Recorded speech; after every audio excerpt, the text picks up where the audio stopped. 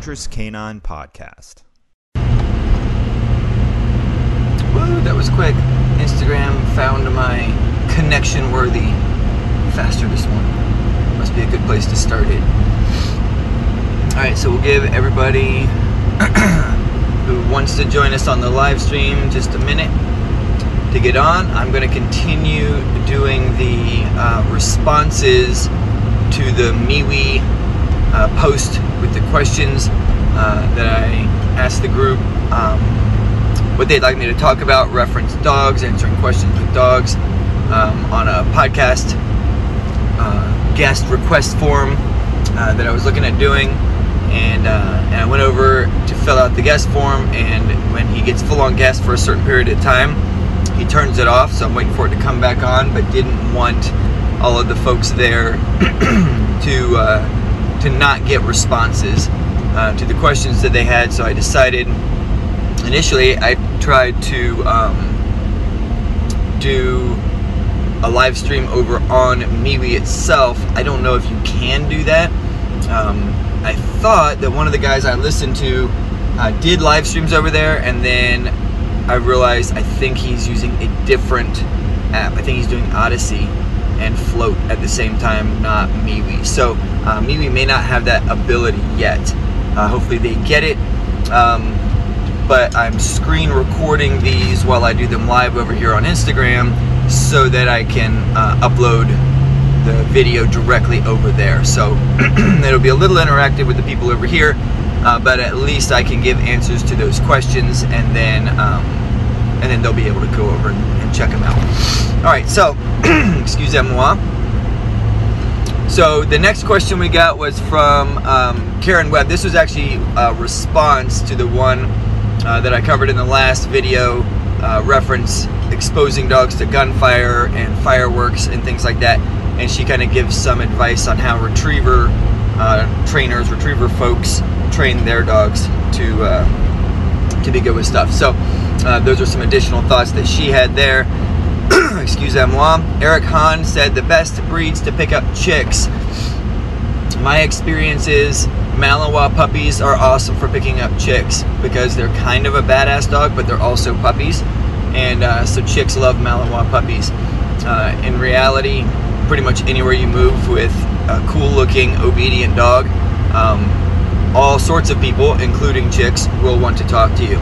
So if you walk around with a smile on your face, you'll get lots of interactions. If you walk around with a scowl on your face like I do, people are just scared of you and leave you alone. Because I'm not looking to pick up chicks. I already have an awesome chick and don't need another one. One is enough.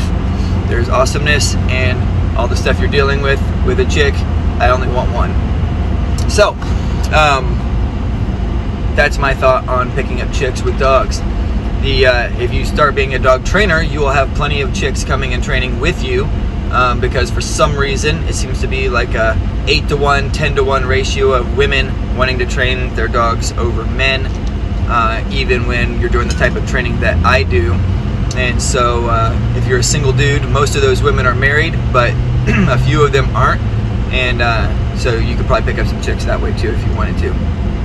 Alright, so Karen Webb, same person that gave the response up above, asked about dealing with feces, waste. How do you deal with that?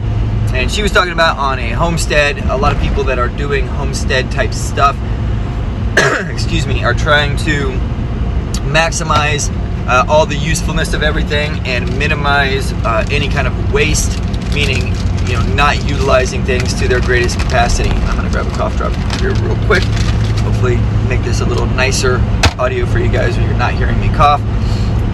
So I have a couple of thoughts on that. Number one is I've not like done bacterial tests and things like that, but I have heard that you do not want to put dog feces, especially, I guess this would essentially be any kind of predator feces, directly into like a garden.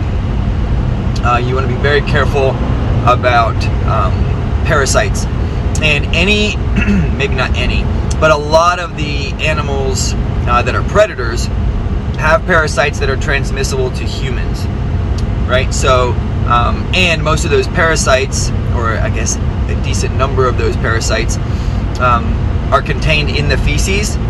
And so if you go directly from their feces and placing it into like a garden and tilling it in or something like that, then there's a decent chance you transmit that to yourselves, right? You can basically contaminate your own food supply in a garden or something. So I don't do that, but here's been my experience. So we've had dogs for a long time. I had dogs while I was in the military, and before you move in the military, you want to kind of return your house space that you had back to its original state before you leave, or they charge you money.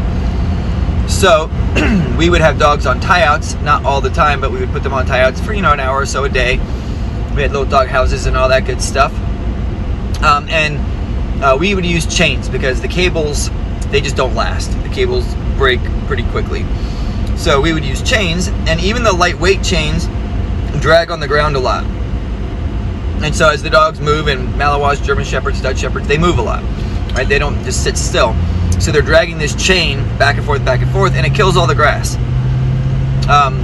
One of the benefits to a chain, especially over something like a cable though, is when they poop, the chain pulverizes the poop into the dirt.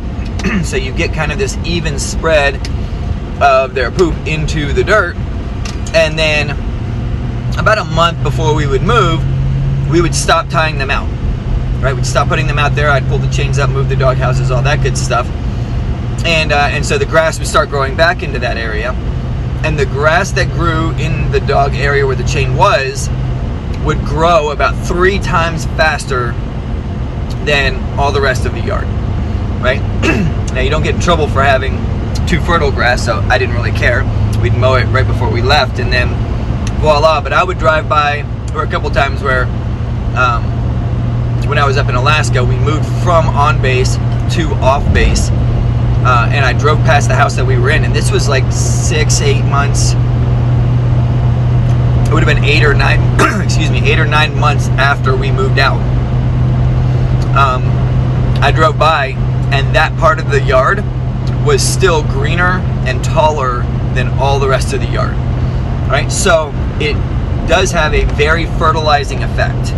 That story, and that happened multiple times in other places that we lived. When we moved the dogs off their spots, and the chain was no longer keeping all of the vegetation from growing. When the vegetation would grow up, it would grow up faster and thicker than anywhere else. Okay, so it's very fertile. So here's what I would do with dog waste, and we handle it a little differently in the kennel just because there's so much of it, and I don't really have a spot for this, although I might set up a spot for this down the road. But I would compost it. I would compost it away from the other animals, and not other animals, sorry, away from where I'm doing my garden, right? Because I don't want it to contaminate the garden. A lot of times when people are doing a compost, especially if they're doing like a compost pile, they will they'll put the pile like in or near a garden, right? I wouldn't do that. I would not put it in or near the garden, because again, then you have the concern of contamination in your garden area where your food is. And I need to look more into this, but I know there are guys, especially in like the permaculture groups, and I don't know much about permaculture, so I can't really speak to much of that, but they are experimenting with this with human feces.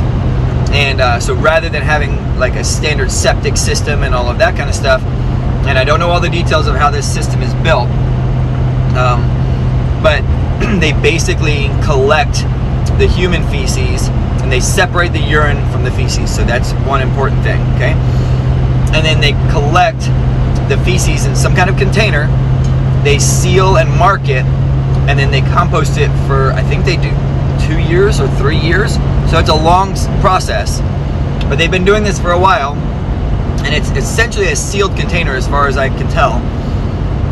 And when it's done and they open it up, it looks just like dirt. And then they put it into their beds, and voila, it's like fertilizer. Okay, so that would be what I would try. Now, right now, it's easier for us. We have a drainage system and all of this stuff set up on the kennel. And so we pick up, we throw away the solid stuff, and then when we spray and rinse and all that good stuff, this all drains down into, we have kind of, it's essentially a French drain with a little semi-septic area built.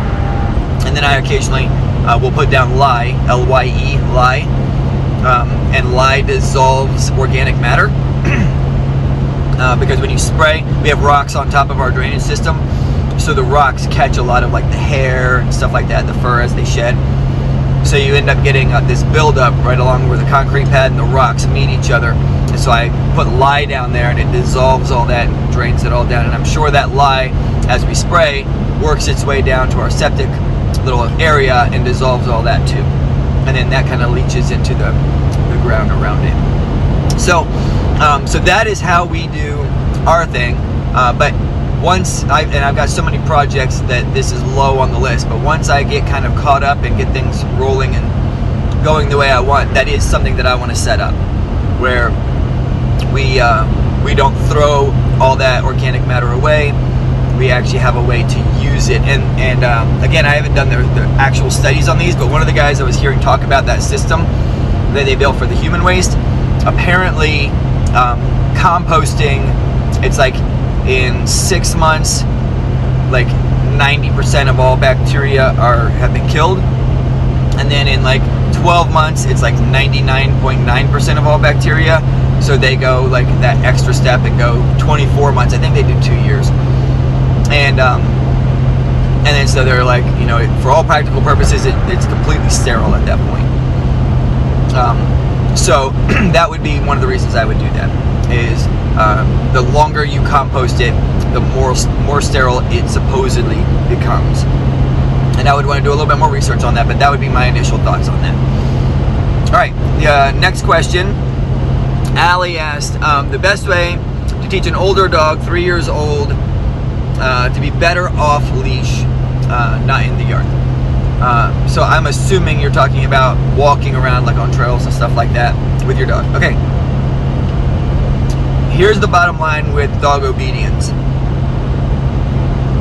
If you give a dog a lot of freedom, and some people think, oh, I don't give my dog that much freedom. If your dog roams the house, meaning they can just move around in the house wherever they want to go, even if you're like, oh, they don't go in the kitchen though, right? If they just kind of get to roam around and do what they want, that's freedom. If you let them out off lead to use the bathroom, that's freedom. Okay? The more freedom you give your dog, the less obedience you will have in your dog. That doesn't always mean that the dog will be like a bad dog. It just means if they normally get to do whatever they want, then it takes a lot more work and time and energy to get them to listen to you the other times. Okay? So, if you want off-lead obedience, first you have to have on-lead obedience. And you get on-lead obedience by training the dog with a lead, instilling discipline into the dog, which I talk about this a lot over on my Protection Dog podcast. So if you don't listen to that already and you're at all interested in defensive tactics and the mentality and dog training stuff, those are kind of the three main topics I cover over there. If you don't have on-lead obedience, you're not going to have off-lead obedience. Our program that we teach at K9AcademyOnline.com, the letter K, the number 9, AcademyOnline.com, teaches you how to transition from on-lead obedience to off-lead obedience. So it walks you through the whole process of, here's how you teach all your commands with a lead. Now here's how you start to use your lead in a way that gets you and moves you in the direction of off-lead obedience. And then here's how you transition to off-lead obedience. It's designed to be about a 1 year long program. You can do it faster if you invest more time. It's kind of based around the idea of spending about 10 to 15 minutes a day training your dog. Right? 10 to 15 minutes a day, and then maintaining discipline the rest of the time. But you don't have to like be doing strict training the rest of the time. And you want off-lead obedience, you follow that process. The simple process, just in a nutshell, is initially we use our lead to teach the obedience and to require the obedience. Then we train the dog to respond to our commands when our lead is loose. Okay, we maintain a loose lead. If you have a tight lead with your dog a lot, that means your dog is basically doing what they want again, right? They're pulling against the lead. So we work with a loose lead, and then we can transition. Once you have a loose lead and you have consistent obedience with a loose lead, you can essentially, you'll have that obedience without a lead. And there's a little bit of a transition there because the dog kind of realizes, oh, I don't have a lead right now. But that's the basic process of how to transition from on-lead obedience to off-lead obedience. Then Georgia, is that how you say that? Georgia Hernandez. Just sent a picture of a cool Mally. Yep, he looks awesome. Nice, big, thick boy. And I can't tell if that's theirs or their friends, but that is pretty cool. And let's see, is Mike. Okay, so Mike Pershing. I can see the whole thing here. Dealing with aggressive behaviors with the dog. Okay, and this is, yeah, Mike Pershing asked. And my paraphrase of his question, because I get this type of question a lot, is, hey, my dogs are protective, but how do I deal with their aggression when it's like friends coming over and things like that? All right, here's the deal with aggression. First of all, we train protection dogs, right? So I train my dogs how to fight human beings. And when they fight, they create a lot of damage if you're not wearing protective equipment.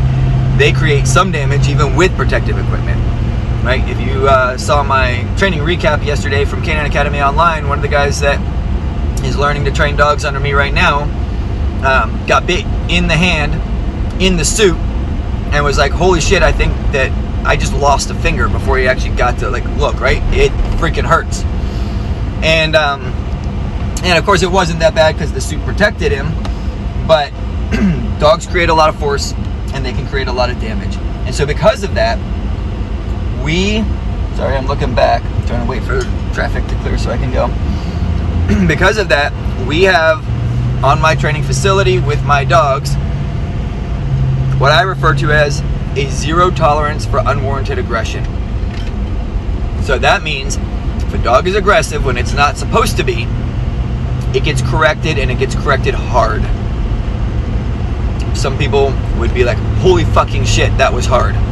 Okay? Hard corrections for unwarranted aggression. Because unwarranted aggression is lawsuits, is dog gets put down, is people that you may care about get injured. Right? Even if it's not people you know, you have no right to cause injury to a stranger either. Right? You can only cause injury to someone who's trying to cause injury to you. That's how it works. And so dogs must not have unwarranted aggression. So how do you deal with aggression? Well, it kind of depends on you and your dog and the training methods that you're using. The best way to deal with it is to train the dogs when it's okay and when it's not, when they're puppies. It sounds like your dogs aren't puppies anymore. And so without seeing the dogs, it's difficult to give you a specific course of action forward. But a lot of people believe their dogs will protect them because they growl and or bark when strangers come around. Uh-oh, poor connection. Oh no, there we go, we're back. So a lot of people believe their dogs will protect them because they growl or bark when strangers come around. This usually is not the case. And we see this a lot when we're doing training with dogs, even dogs that will growl and bark, is when you actually put pressure on them to do something, they back away. Okay? If that's where your dog is, and I don't know that without seeing the dog, but if that's where your dog is, then you can simply put a correction collar on them. We recommend and use the prong collar, but whatever correction collar you use, and when they act that way, you correct them for it. You tell them, knock that off. And then when they are acting the way you want them, you praise them. Oh, good, leave it. Good job, buddy. Yeah, they're friends. Don't worry about them. They're okay. Right? Now, you may want to maintain what we call an alert, which is, hey, somebody new's here. Right? And so they do an initial, like, bark, bark, when somebody comes over. Ah, poor connection again. There we go. You may want to maintain that alert where they give an initial bark, and then you say something like, good alert, now leave it alone. and then if they don't leave it alone, they get corrected, right? If you have a dog that is actually like on the verge of biting, that's dangerous to do.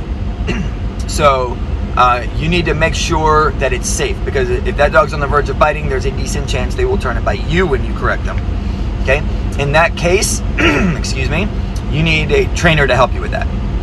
Somebody who, number one, can look and see, yep, this dog's getting ready to bite, or nope, this dog's just posturing, we can correct this. Okay? So they need to be able to tell you that.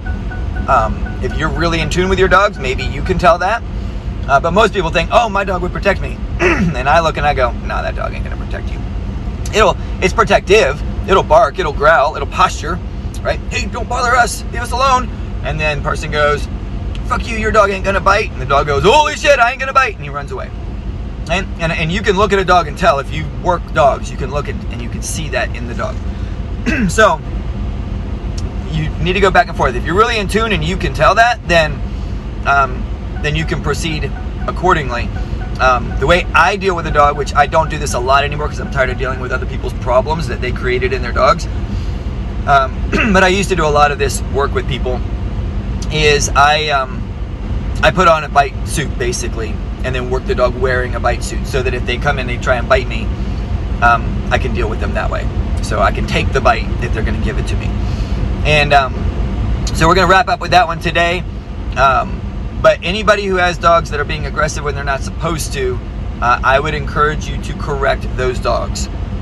And encourage the behavior you want, correct the behavior you don't. I hope that's been helpful for you. I'll jump on tomorrow, hopefully tomorrow morning, and finish these questions up for you guys. See you later.